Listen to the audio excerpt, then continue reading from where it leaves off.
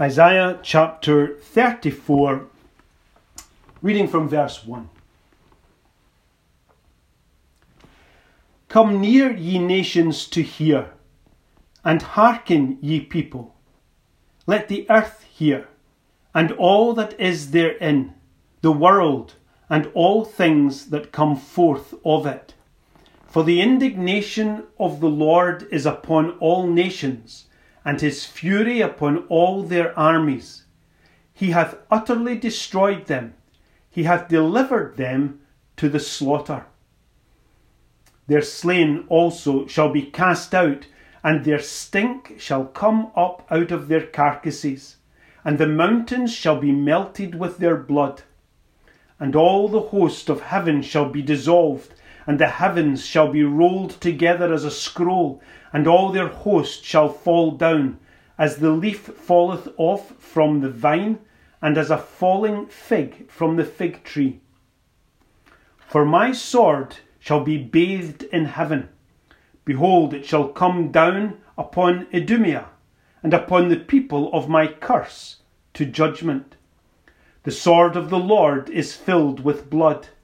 It is made fat with fatness, and with the blood of lambs and goats, with the fat of the kidneys of rams. For the Lord hath a sacrifice in Bozrah, and a great slaughter in the land of Idumea. And the unicorns shall come down with them, and the bullocks with the bulls, and their land shall be soaked with blood, and their dust made fat with fatness.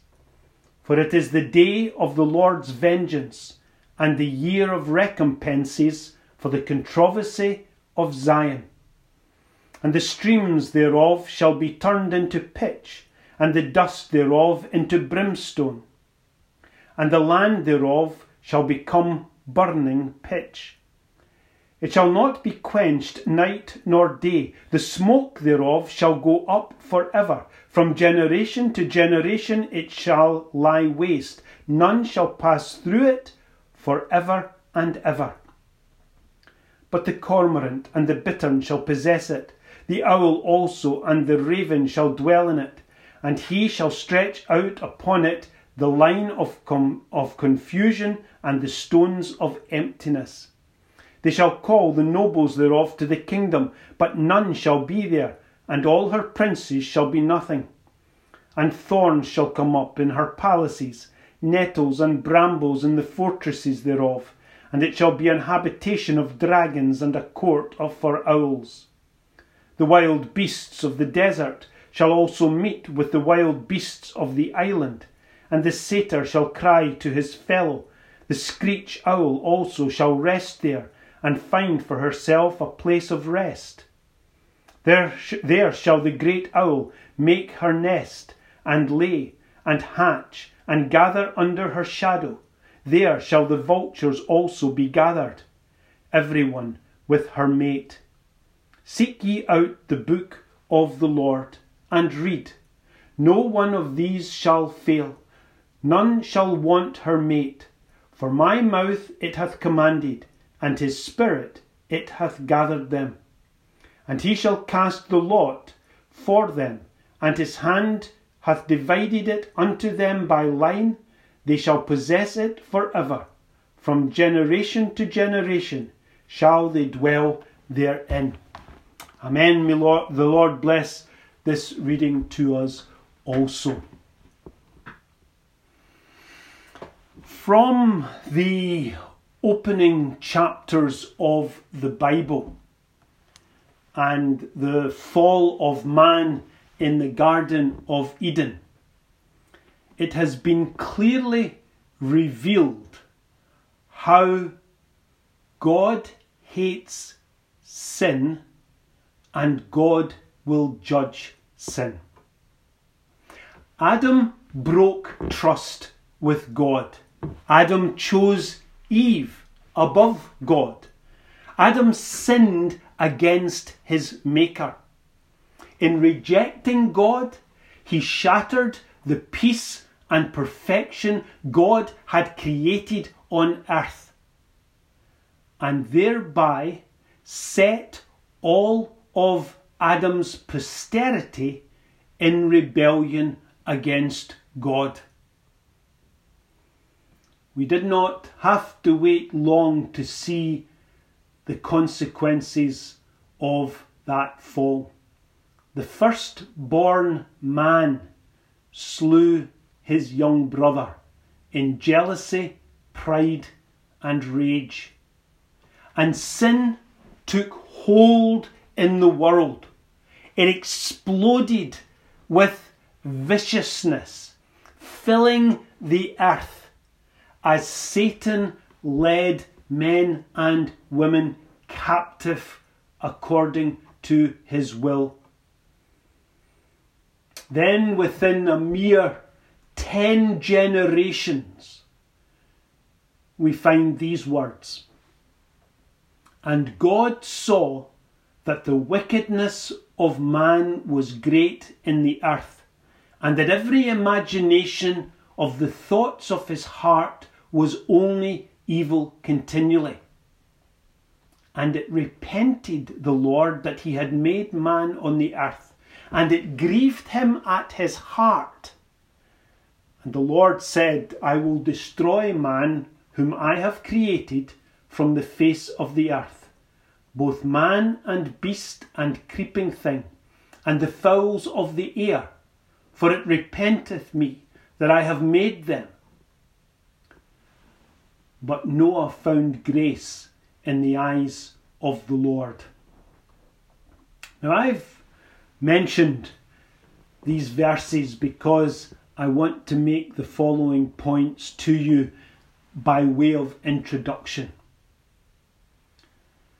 God detests sin. It grieves God at his heart.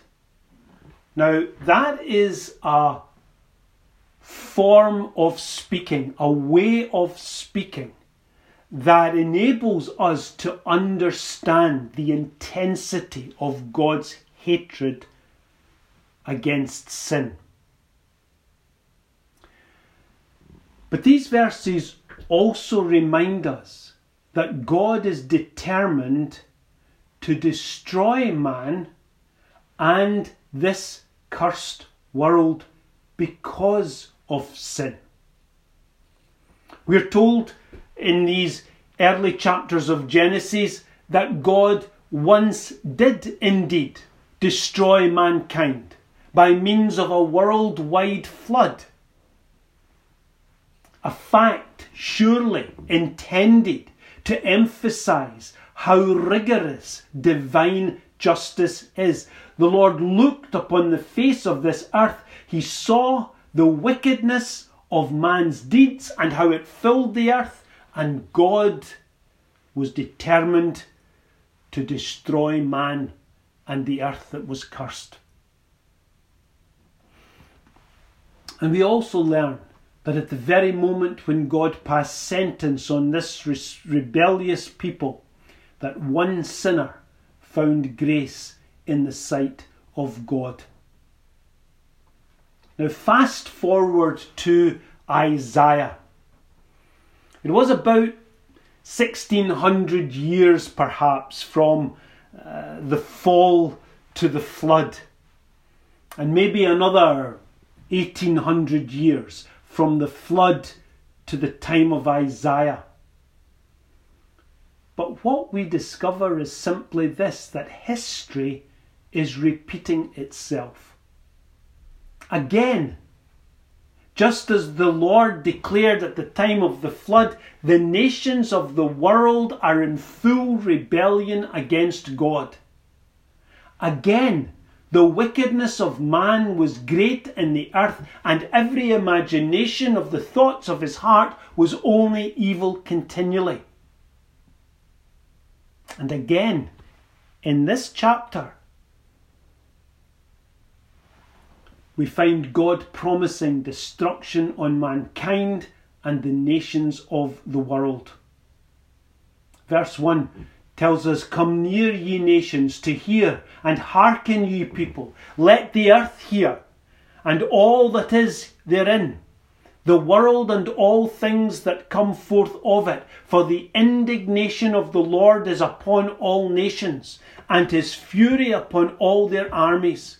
He hath utterly destroyed them. He hath delivered them to the slaughter. I want us to realize that this is God's attitude and approach toward the wickedness of this world. And the fact that God is patient, the fact that God is long-suffering, the fact that God does not bring judgment immediately upon this earth, the very fact that we are here at all today is not because the world has got any better. The world was the same in Isaiah's day as it was in the day of the flood, and it is the same today as it was in the day of Isaiah. The world is still full of wickedness, and there is evil imaginations in the heart of man, and God's indignation is still poised to take its toll upon this earth. These chapters that we read here in Isaiah is full of the talk of judgment, of the talk of slaughter, of the talk of the sword of the Lord. And having destroyed the world once before with water, God now promises destruction by bloody slaughter, by fire and by dissolution. The people of this world mocked God in Noah's day when he sent a preacher of righteousness warning them about the judgment to come. They mocked God in Isaiah's day, and things have not changed much, because still today men laugh at the prospect of judgment. But it is coming, and it is coming soon, either individually or for this world in its entirety. This judgment that Isaiah speaks of goes by the name, the sword of the Lord. That's what Isaiah, that's what the Lord is calling judgment. The sword of the Lord. It bears this title first because it originates with the Lord. This is the sword of the Lord. Second, it bears the title because it is executed by the Lord, even if it is carried out by another means. Sometimes God uses angels to wield the sword of the Lord. Sometimes he uses men to wield the sword of the Lord. For example, we have heard, and we will learn more of a man called Cyrus. Cyrus brought judgment on Babylon, by which the children of Israel were able to return from their captivity. But Cyrus was simply a tool in God's hand to dispense judgment and do his will. Cyrus himself had no interest in the Lord's people per se. He had no interest in the great event that he was appointed to accomplish. He personally did not know the Lord, but Cyrus was the sword of the Lord for the accomplishment of his purpose. And the third reason it's called the sword of the Lord is because judgment is a violent, tormenting experience. What do I mean by that? Well, I mean this. Every sinner who dies outside of Christ dies violently. Even if they die peacefully in their sleep. Because death is an enemy, and hell is immediate, conscious torment. I often think what horror must flood the souls of men and women in the moment of death? What horror must flood the souls of men and women in the moment of death? That's the sword of the Lord. The rich man died in all his luxury, but he opened up his eyes in hell, being in torments, we are told. And in Psalm 9, verse 17, David says, "The wicked shall be turned into hell, and all the nations that forget God." This is God's righteous act. This is the sword of the Lord, and there is no peaceful death for the unforgiven. I want to leave 3 points, quick points, with you concerning this passage today. The first point is the longest, so don't worry when you hear me saying point 2 and think to yourself, oh, he's going to go way over his time. I'm not going to do that. But here's the first point that I want to make. Holiness requires judgment. Justice cries out for retribution. And God's holy law marks and records iniquity. It measures and itemizes every transgression and patiently waits for satisfaction. It won't be denied. And this is true for all. Ezekiel, the prophet, writes, "The soul that sinneth, it shall die. The son shall not bear the iniquity of the father, neither shall the father bear the iniquity of the son. The righteousness of the righteous shall be upon him, and the wickedness of the wicked shall be upon him." That just means that every man and every woman is going to be answerable before God for the sin that they have committed. The Apostle Paul puts it somewhat more straightforward when he says, "The wages of sin is death." And this is true of final judgment, but it also has an impact and a significance in temporal judgment as well. Judgments that happen in this world happen in people's experiences. Let us not imagine just because the wicked appear to prosper, people who have no concern for God, people who laugh and mock and reject the things of God, people who lust after the values of the world and after the satisfaction of the flesh and pursue after their own ends and maintain their own self-righteousnesses and their good works and claim that they're as good as the next person. Let's not imagine that these wicked who appear to prosper will not have to give recompense for the evil that they commit even in this world. We may not see a direct one-for-one correlation between a wicked act and its judgment, but that does not mean that God is mocked or that justice is denied. On the contrary, Paul writes in Galatians chapter 6, "Be not deceived, God is not mocked.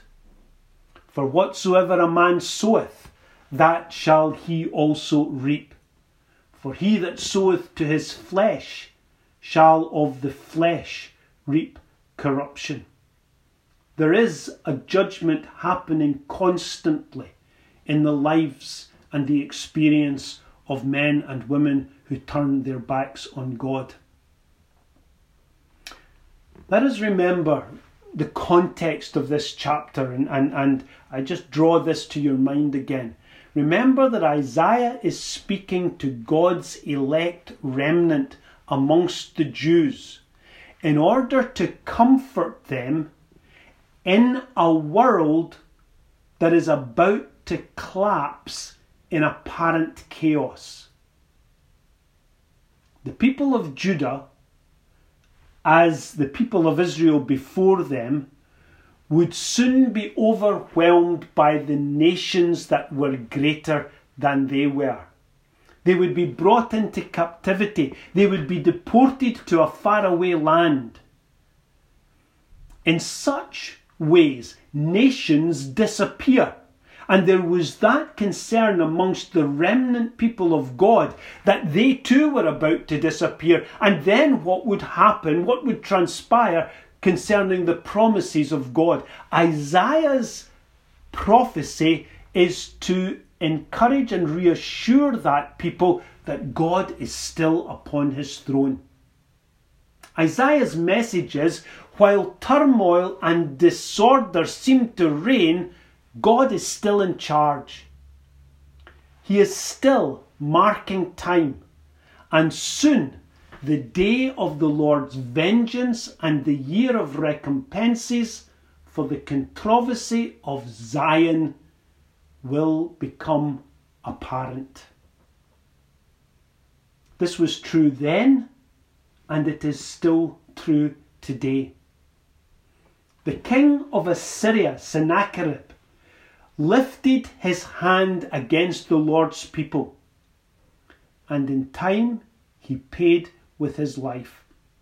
The king of Babylon lifted his hand against Jerusalem, and in time he too paid with his life. No sin goes unnoticed. No act against the Lord's church goes unpunished. And concerning Zion, the church, the Lord says, "Vengeance is mine, I will repay." We can read about that more fully in Deuteronomy chapter 32 and verse 35. And I'm going to read the whole verse because I think if we think about the words, it's very significant what is said there, even back in the book of Deuteronomy. Here's what it says. Paul when he's speaking and saying, "Vengeance is mine, I will repay," is paraphrasing this verse from Deuteronomy 32. "To me, says the Lord, to me belongeth vengeance and recompense. Their foot shall slide in due time, for the day of their calamity is at hand, and the things that shall come upon them make haste." This is payback. This is retribution. And it hasn't changed. The Lord says, "Touch not mine anointed. Touch not my people. Touch not my church. Touch not my little ones." A husband is jealous for his wife. A father is jealous for his child. And the Lord Jesus Christ is jealous for the safety, protection and well-being of his church. Woe betides the man or the woman or the nation that lays a hand on the elect people of God. Isaiah speaks about indignation. He uses words like fury and slaughter and destruction. He speaks about wrath flowing from God's holiness and revealing thereby his response to sin. The language is frightening. Burning pitch, fiery brimstone. The descriptions here, as we have seen, are re-employed as descriptions of hell in the Gospels by the Lord and in the book of Revelation by the Apostle John. The Lord speaks of a great division. He says, "Depart from me, ye cursed, into everlasting fire, prepared for the devil and his angels." Jude speaks of suffering the vengeance of eternal fire. John writes, "The fearful and unbelieving and abominable and murderers and whoremongers and sorcerers and idolaters and all liars shall have their part in the lake which burneth with fire and brimstone," which is the second death.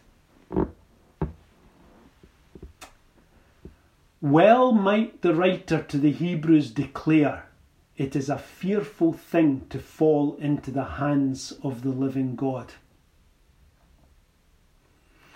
Here's the second point that I want to touch upon. One might wonder in all of this judgment and punishment for sin, where is love and mercy and forgiveness to be found? How can God, who, as we have seen, showed grace to Noah, uphold justice as we have described in our first point he must, and yet show mercy? How can he be both just and yet justify sinners, make sinners righteous? The answer is by finding a substitute to suffer in the place of those whom he has chosen to salvation and everlasting life. In Job, the book of Job, chapter 33 and verse 24, we have a description of a sick man, a man who is sick unto death, but one who is redeemed and delivered by the grace of God. Here's what we read in that verse. Then he is gracious unto him, and saith, deliver him from going down to the pit. I have found a ransom. That's the gospel right there in the book of Job, perhaps one of the earliest books of the Bible written. There is the gospel right before our eyes. The reason otherwise condemned sinners find grace in God's sight is because a ransom has been found to pay their debt to sin, to bear their guilt, and to deliver them from death. The words in Job are spoken to the law and to justice. We've already said that the law demands, the holiness of God demands, justice demands retribution. But here, the word goes forth from the Lord, let the redeemed of the Lord go free. Let them not be condemned to the bottomless pit of everlasting ruin and destruction. Why? I have found a ransom. And that ransom is no other than Christ, the Son of God, whom Jehovah in his infinite wisdom found and settled upon to be the ransomer and the redeemer of his people. And Christ agreed to fulfill that role, and in the fullness of time came to give his life a ransom for many. This ransom is for all the elect of God, all who find grace in the sight of God, and it releases them from sin and Satan and the law and hell and death and judgment. And I want you to note this. It was God who found the ransom. People say, "Oh, I've found God," or I've found forgiveness, or I've found everlasting life. Well, okay, let's give them the benefit of the doubt and hear what they have to say. But it's God who found the ransom. It is God who settled upon Jesus Christ. It is God who formed this plan of salvation, and it was the persons of the Godhead who covenanted together to bring redemption to his people. The covenant of grace and peace, the plan of propitiation, peace and reconciliation by Christ is the effect of infinite wisdom. It's a scheme drawn up in the eternal mind, formed in and upon Christ from everlasting. We spoke about what is the providence of God. This is the essence of God's providential care for the people of his choice. This is God's blessing upon the people that he loves. And here's my third point, and with this we'll wrap it up. The ransom price is the blood of Christ. So before we close, I just want to return briefly to the sword of the Lord and think about what that means and what it said to us in our first point. I want us to do so just so that we realise the nature and the extent of our ransom by Christ, what it means and what it cost. We're told in Revelation chapter 5 verse 9, "Thou wast slain and hast redeemed us to God by thy blood out of every kindred and tongue and people and nation." The ransom price was Christ's innocent blood. It is the blood of Jesus Christ that cleanseth us from all sin. Because the sword of the Lord was unsheathed in heaven. That's what the reference to bathed in heaven means. The sword of the Lord was unsheathed in heaven, and it was plunged into the soul of Christ as he hung upon the cross.